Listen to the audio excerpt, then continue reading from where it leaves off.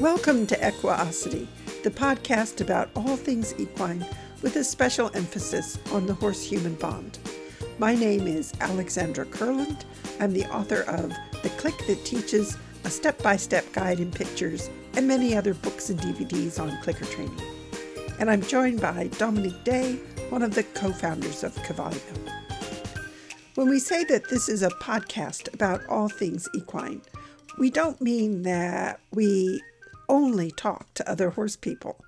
Last week, we began a conversation with Lindsay Wood Brown. Lindsay is a member of the Clicker Expo faculty. She's a board-certified applied animal behaviorist with a master's degree in animal behavior. She's a Karen Pryor Academy course developer, and she's served on the KPA faculty since 2012. Lindsay consults for animal shelters across the country, and she was previously the director of operations for the Lynchburg Humane Society in Virginia, and then she served as director of animal training and behavior for the Humane Society of Boulder Valley in Boulder, Colorado. The shelter work means that Lindsay has seen hundreds of case histories when it comes to this discussion of counter conditioning. It has given her a depth of experience that most of us can never even come close to. Dominique has had this topic of counter conditioning on her wish list for a very long time. So when I heard that Lindsay was speaking about it at this year's Clicker Expo, I made a point of going to her talk. And I have to say, I loved it. So I invited Lindsay to join us for an afternoon's conversation. At the end of part one, we were stressing how important it is to adapt any of the protocols you read about to the individual you are working with. We'll use that as a good reminder to launch us back into the conversation.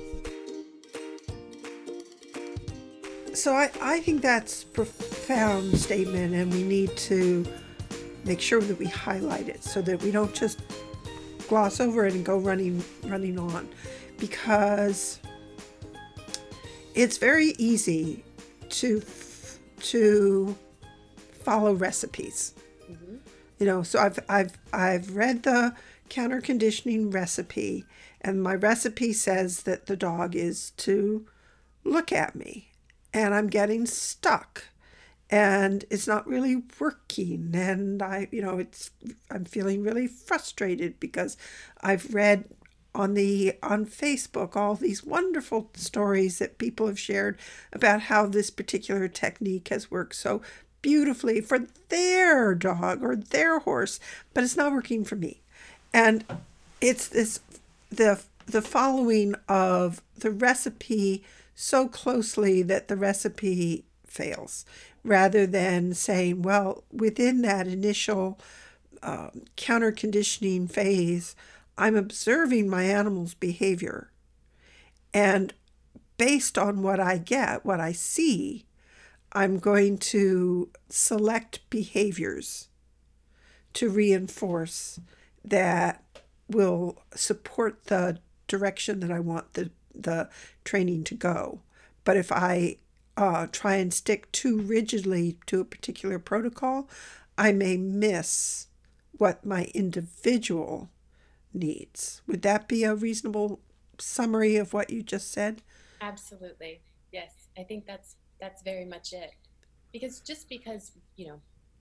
one person says that, your dog must look at the other dog and then look back at you, that may not benefit your goals, right? And it may not be what is even necessary, right? So if you have that other dog out there and your dog spots that dog and you do some counter conditioning work there, and your dog is continuing to gaze at the other dog, but you've got the tail wag and an open mouth and relaxed body posture, like those are all behaviors, right, that are behaviors that are different from the problem behaviors. Mm-hmm. And reinforce them, right? Like select those, select what your dog is expressing and demonstrating that is going to benefit your animal and your goals for this. Yep. I think too, one of the, it's one thing when you're doing these exercises in a very controlled environment, but in real life, I think too that we may have to adjust our goal and be realistic. And maybe I'm wrong, maybe I'm not ambitious enough, but, I'm not thriving for my dog to be able to cross another dog on the sidewalk. I'm, I don't think for me it's a realistic goal.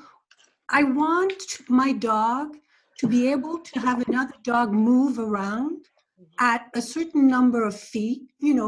If I'm across the street, it's pretty easy. But let's say I have a dog on the same sidewalk coming. For me, if I go on the property, so when you need to get a little bit of distance when you're caught in a situation like that, that would, for me, would be wonderful. If I can have Canel just retreat a little bit, 4 or 5 feet, so we can look at the dog pass by and then continue our walk.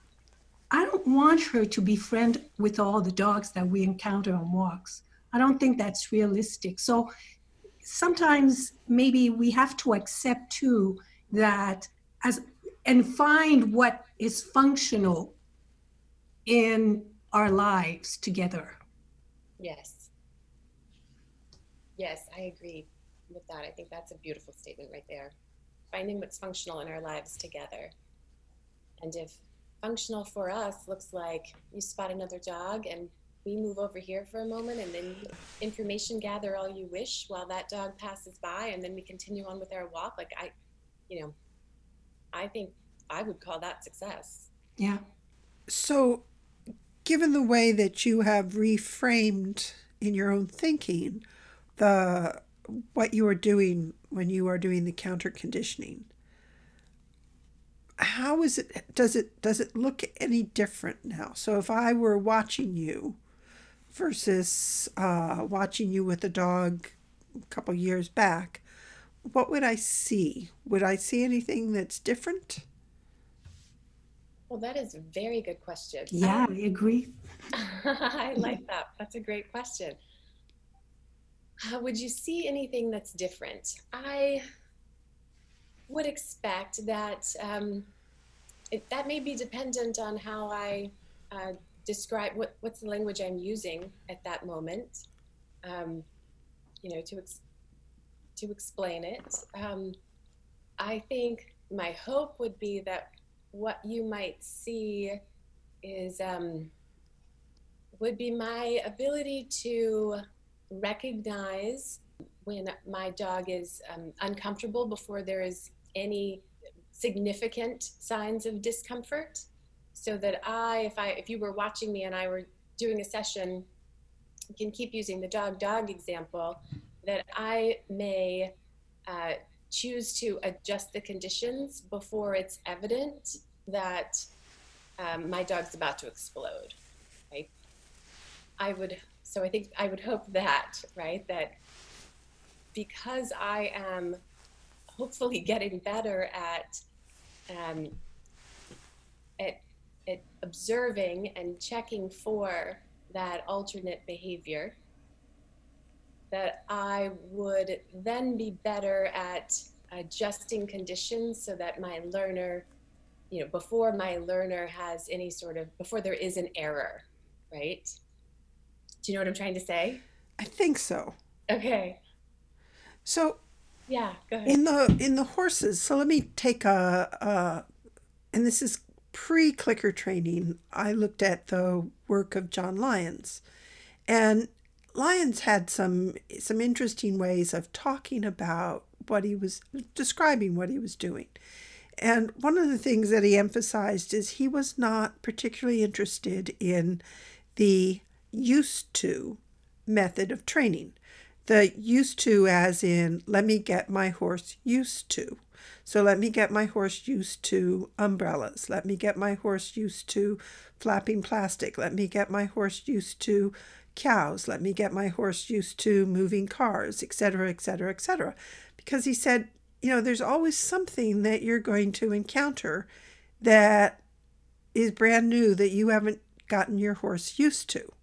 And so if you're dependent upon your horse having seen these things in the past for your safety, that you may end up on the ground, because there's always going to be that emu that comes running up the driveway. And I have now encountered enough people who have actually had emus running up their driveways, and they were not living in Australia, that I know the reality of some of these surprises. And so what he worked on instead was he wanted he would use something that the horse was concerned with, and he would not start with at something that's at the level of the emu, but something that was just a mildly novel stimulus, and he would ask the horse to soften and give to the rein. And if at first the horse was a little worried by this novel object, the horse would want to look in the direction of that object, and the horse would be slow to respond. And after the horse had gotten used to the jacket hanging over the fence, Lyons would say, well, that jacket is no longer of any use to me in terms of teaching this horse that no matter what kind of novel object is in the environment, that you can still soften and respond to me. And so he would introduce something new, some other stimulus. And what presumably the horse was learning is that even in the presence of something that is unfamiliar to you, if you soften and give, in Lyon's case, it was not click, I will give you a treat. It was, I can keep you safe. This is not clicker training that I am describing, but it's an interesting launching point, I think, in terms of thinking about how do we use the stimuli in the environment that our animals are reacting to. How do we use the dog in the distance, the person walking at a distance that is often, the horse goes on alert and you think it's just a person, but for some reason they're not recognizing this shape as a person, and they're on alarm, or whatever it is that has caught the animal's attention. How do we view them? How do we use them? And that was, I thought, a very different approach from what I was encountering from the people who were teaching counter conditioning. I think, if I flip the ABA lens on, which is what I was trying to do while you were describing what Lyons was, with the approach, and it sounds like there was a clear behavior, right, that he wished to see. Yes. Clear alternate behavior. Yes. Enforceable. And then he adjusted, a variety of stimuli that he could, find, right, to check, to make sure that his horse can you perform that clear behavior when the jacket is hanging here, or when there is that person over there, that the shadowy figure. Yes. And so I feel like that, that makes sense to me from that ABA lens. I like the clear alternate behavior there. He had one, right? He defined it, and he was able to utilize it to ensure that his horse was feeling, right? Here we go into the emotions piece, but he was inferring that the horse felt comfortable or safe based on the animal's ability to demonstrate that behavior, in a variety of different conditions. Yes. Yeah, that's how it sounds to me. And so I'm over here smiling because it's a neat example, I think, of that kind of that approach. But then tell me what you may have heard from, you said Lyon's approach was different from what you were hearing from the, someone who may be describing, let's counter condition it. What would that description have sounded like? I think there would have been the lack of the clear behavioral alternative. Okay, excellent. You know what's great too about when we look at it as behavior is that all the principles that apply to operant conditioning apply here too, meaning clean loops, everything we've learned about poison cue. Because one thing I learned in the past year or two, listening to Jesus Rosales Ruiz, is, and that I have experienced with Canel, is that when you get an emotional reaction, it gets attached to the environment. And what I have seen is that I have ruined some environment. You know, there's streets that I have ruined because the emotional reaction of the dog is now attached to this street. Mm-hmm. And so in a way, this street is like, I don't know if I'm going to see the scary thing or not see the scary thing. And so when we discuss, for instance, with Jesus, well, what do we do if the poison cue is the arena?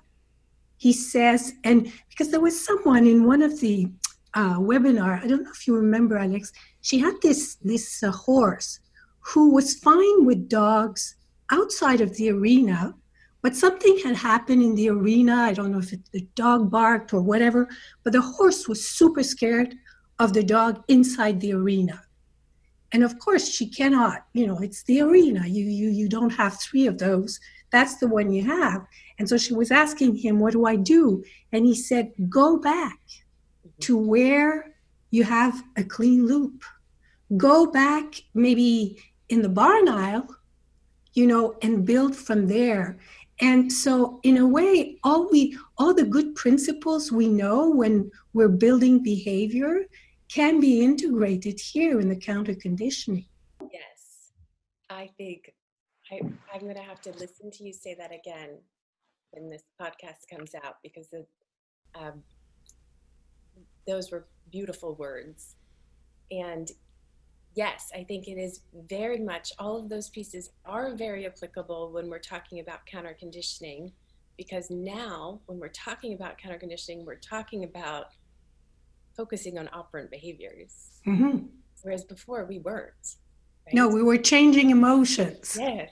How do you do that? Isn't that that's so exciting to me, that now we can take everything that, we've learned from all of these greats in the field, and they're suddenly applicable, very, very applicable to us when we're trying to change emotional behavior.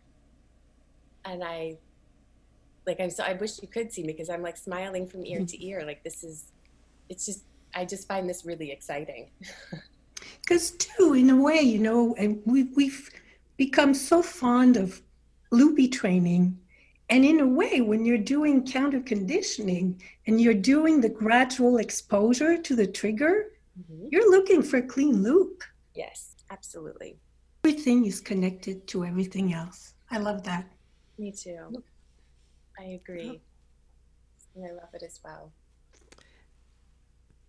And physical balance creates emotional balance. I mean, that's what the horses teach us.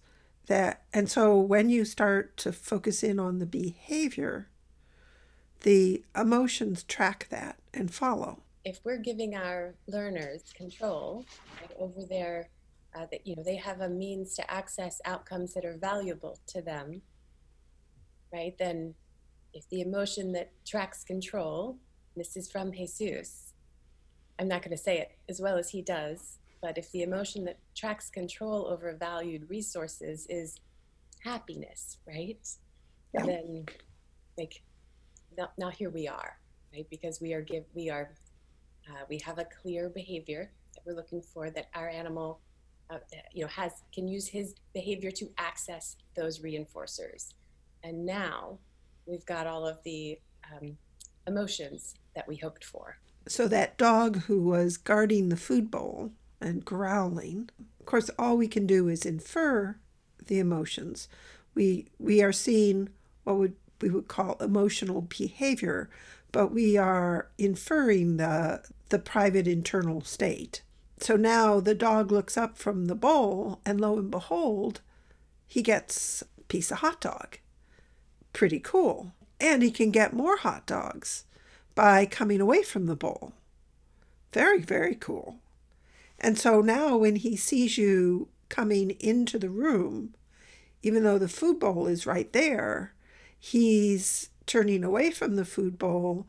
His tail is wagging. He's doing happy dance because you are a predictor of things that he wants, and he knows how to get them from you. And he knows how to get them. Yep.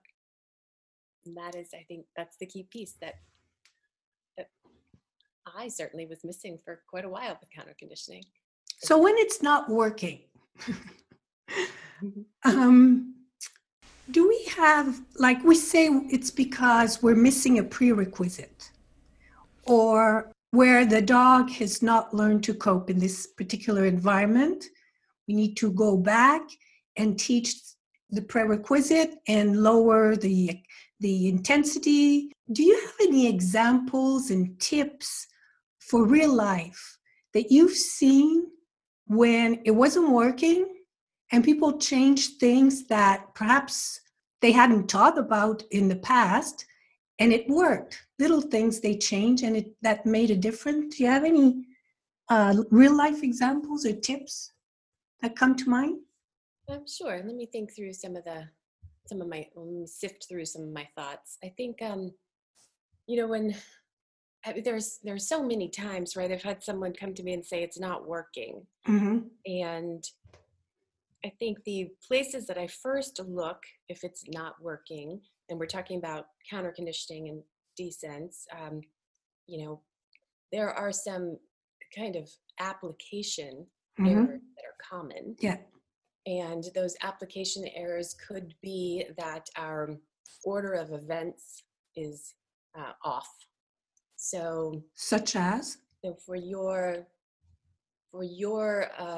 dog, say you're out walking, and you know how hyper vigilant you become when you I know an animal that you love dearly, and is going to 100% guilty of that. I have eyes all around my head. Exactly. I mean, we become very skilled observers of the environment. Sometimes I think I'm like, it's sick because I see these things moving so far away, that like I'm super sensitive to the environment. I know it's a learned skill. It is. I mean, we become incredibly skilled at it. But yes, exactly. Yeah, go ahead. Exactly. There are times where we may spot the other dog or spot whatever the scary approaching stimulus is, right? Before our dog does or before our horse does. And we pop that treat into her mouth, right? But she hasn't noticed the approaching scary thing yet. So usually if you use a special treat for the counter conditioning and you pop it in her mouth, she'll say there's a dog somewhere. Where is it? Exactly. That is, yes. And that could be because every time I eat this treat, it predicts seeing a dog, right? Yep. So there's a loop that we've built there somewhere along the way. Yep. It could also be that, I just lost my train of thought, but you were talking about the order of event. Yes. So yes, thank you. So if we spot the dog before she does, right? You spot the dog before she does, and you pop the treat in her mouth, then that starts to become that can become a cue for her to look for the other dog. So our order of events, what we want it to be is that she sees the other dog. The sight of another dog predicts getting that piece of food. Right. So that's the association we're trying to make through counter conditioning. Right. And, inadvertently mess that up. If we pop that treat, if we spot the other dog and pop the treat in the mouth before she has seen the other dog, and then we start to get this loop of, well, this treat, I just got a treat. There must be another dog. Where is it? And all of these other kind of environmental things start to become cues for your dog to look for another dog, which is not what we want. So I think that is one of the application errors that I see pretty frequently, when someone suggests like, this isn't working. I might check that order of events there. The other piece of it is the kind of that time between trials or reps, especially if we're working in a more controlled environment, where as human beings we get into these patterns, rhythms almost. And look at the dog over there, eat a treat. Look at the dog over there, eat a treat. Look at the dog over there, eat a treat. Or approach the food bowl, here's a piece of food, back away. Approach the food bowl, here's a piece of food, back away. So there's a rhythm, right? And then we get into this loop where eating the treat, the end of the treat, consumption of the food is almost a predictor that you're going to approach. Yes, exactly. It's that it becomes the antecedent. Yes, exactly.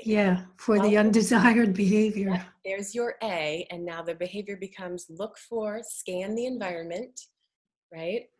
Find the other dog, and we get a loop that I think gets us into trouble there as well. So I think that is. So we need to break the rhythm? What do we do? Yes, I think that there, and that's hard. We need to pause, or what do we do? We want to not, we don't want to have that pattern there. So if I'm working in a controlled setting, like I'm working with that food guarder, then I might hang out for a variety of, so it's a differing number of minutes before I approach the food bowl again. Because it's so easy. Do something else? Yes, exactly. And, let the fact that, yes, I have a treat bag on, and yes, there is a bowl of food in the room, but those things aren't the predictor of you getting this hot dog, right? The predictor of that is when I actually am approaching you. Does that make sense? So yes, so not punching out those trials with rhythm. That inter-trial interval, I think, can be problematic to us when we're trying to do the counter-conditioning desense work. Is that a case where it would be really useful to have built elsewhere in a good environment in terms of the dog being able to focus on you or the horse being able to focus on you, a broader repertoire of behaviors, so that once you get that first iteration of that loop, you use that then as the entry point into a completely different behavior. You've looked at the dog at a distance, and I've given you a bit of hot dog, but instead of having you now look at the dog or move away from the dog, it's okay. Getting that piece of hot dog has broken another pattern. We've broken into a different pattern. Now let's go off and do something that's completely unrelated to the dog being present in the environment. But it would only be available if you had a large repertoire of behaviors to choose from. Yes. Because it sounds a bit like, what you were describing before sounds a bit like when Joe Layng talks about degrees of freedom, and that you become a prisoner of a limited degree of freedom. So, in the degrees of freedom, and Joe Laing's a behavioral analyst who we reference every now and then, because especially when we're talking about emotions. But in the degrees of freedom, the way that's always described is, suppose you're looking at a high school student who is captain of the debating team, and he's an outstanding debater, just brilliant debater. And so you're looking at him, you think, oh, he must be just a really confident, secure, happy individual, because look at how many prizes he's won debating. Look at how good he is at debating. But then if you really look at his situation, what you discover is, well, he's not really a very athletic person, and he doesn't really have very good social skills. So at lunch, nobody wants to sit with him because he has very limited social skills. And he never goes to any of the other school events. He's not a member of any of the sports teams. He doesn't go to any of the school dances because he's not very athletic. So the only thing that he's can do is debate. And because that's the only thing he can do, he has to keep practicing it and working on it, because it's the only thing he can do. He has no other options. And so he just gets better and better and better at debating, really at the expense of everything else. And whereas the other members of the debating team, they're more athletic, they have better social skills. During lunch, they are surrounded by a group of friends because they have those better social skills, and because they are practicing those social skills, they're getting better at them, which broadens out some of the opportunities they have, and they're members of the sports team, and they go out to the school dances, et cetera, et cetera. So their degrees of freedom keep broadening out, and they have more options available to them. So if they get into a sticky situation, they've got more repertoire to draw on to cope, to come up with a behavioral alternative that works, whereas the captain of the debating team has a really narrow range of behavioral skills that he can draw on to cope with any particular situation. I'm always, and the real life example of that, before we bring it back to animals, is Andre Agassi, who wrote his autobiography, which was called One, in which he described how, as a child, his father forced him to practice tennis after school. And his father built this machine in the backyard that would lob balls at Agassi. And so he could hit just hundreds of balls in the course of an afternoon.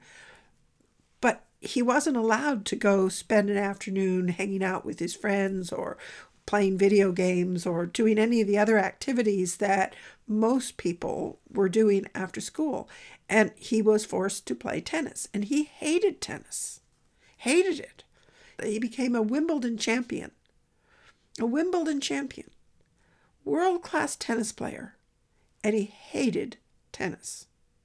But he was constrained. He had only 1 degree of freedom. It was all he knew. So I just wonder if in some of these situations where we're getting almost stuck, that the behavioral repertoire is becoming too narrow. Mm-hmm. Yep. It's an interesting thought. So let's try to see, how can we apply that? Let's say you have, what you've been doing is you've been exposing, we'll take again the dog reactive dog example, to other dogs that gradually at a certain distance. So now instead of giving chicken, we could ask for behaviors, play, do other reinforcements. How would we do that? Yeah, I think this is really interesting. Yes, like I guess what I'm thinking about is if you have built a repertoire of other fluid behaviors that in the condition of being with, mom, right, being with my handler, I engage in these other behaviors to access reinforcers. I think that could really buy you a lot here. Because let's just say, yes, we spot another dog. Here's your piece of hot dog, as Alex was saying. And now, we move over here a little bit. And I've just given you that piece of hot dog, right? Which puts us in this context now of, it's like just me and you, honey. And, what do we do together in this context, right? It's a little bit of a training context. And now, exactly. This reminds me, do you remember, Alex, we talked once again about Canel. I had my farm at the time, and there was this pile of wood with a squirrel in there. Oh, yes. And she was at liberty on the property. And she went, when that happened, she would go to that pile of wood and bark, bark, bark, bark, bark until the squirrel would do something. And I was surprised, because usually, people will say, well, don't feed a dog when they're over threshold, because you're going to reinforce that undesired behavior. But in this case, she wasn't on leash. She was free. I didn't want to tag her. So I started clicking her, mm-hmm. and it actually decreased. And someone offered the explanation that perhaps when I clicked, it kind of shifted her into, now we're in training mode. Yeah. Now we're going to do some training. So, and I love training. And so the squirrel is maybe not as interesting as what we're going to do, which I thought was an interesting possibility. Yes. A possible explanation. Yes. And I think that, there may be something to that, right? You shift into that other context, and the squirrel or the dogs in the distance, they just kind of fade into the background, right? Mm-hmm. If you have that repertoire of other behaviors, fluid behaviors that we're likely also taught with food, now your dog starts to offer them in this context, in this condition now. And I think that is a really beautiful moment. If we've shifted from, yes, there are dogs around, and now I fed you that piece of food, and suddenly we're in this, training together, playing together context, and you're offering me other behaviors that, you use to access this reinforcer. Like, I think that's quite a measure. I know Alex has an example of I'm just horse that was like over threshold. Well, we've talked horses and dogs, so it's only fair that we talk goats as well. And it's just a recent example. I've been describing to you, Dominique, how Elian, that one of the older goats, is learning Spanish walk, and he thinks that this is a very cool behavior. He likes putting his feet up on things, and he's now graduated to just lifting his front leg up and doing that lovely Spanish walk gesture without needing any prop of any sort. And he's really been enjoying this, and it's a behavior that has grown in the barnyard. But goats are very, very vigilant animals. They are very much aware of what is going on in the environment. I would say even more than the horses, the goats are very, because horses are super sensitive to yeah. Well, I would say the goats are even more. They're moving closer to the scale of a deer's reactivity versus a horse's reactivity. So when there are things that are unusual off in the distance, there's always a little shift in the level of attention that I have from the goats, and you can see the body tension. You can definitely, their concern is visible.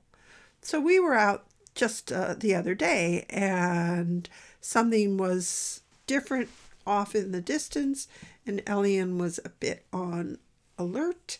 But I asked for the Spanish walk gesture, and he produced it, and then I asked for it again, and he produced it, and the next thing I know, he's just marching right along beside me, and every time I ask for that lift of the leg, it's there, and he has completely forgotten about the environment being a little bit nervous-making on that particular day. And it was just so fascinating to see it was just a black and white. You're going to be saying, you should have been videotaping, and I should have been. It was just so really dramatic how quickly his emotional state shifted and his ability to focus with me instead of being worried externally. And it's not that you were forcing him to do something while he was super alert. No, and he actually relaxed. Yeah, and he's loose, so he could easily dash back to the goatery.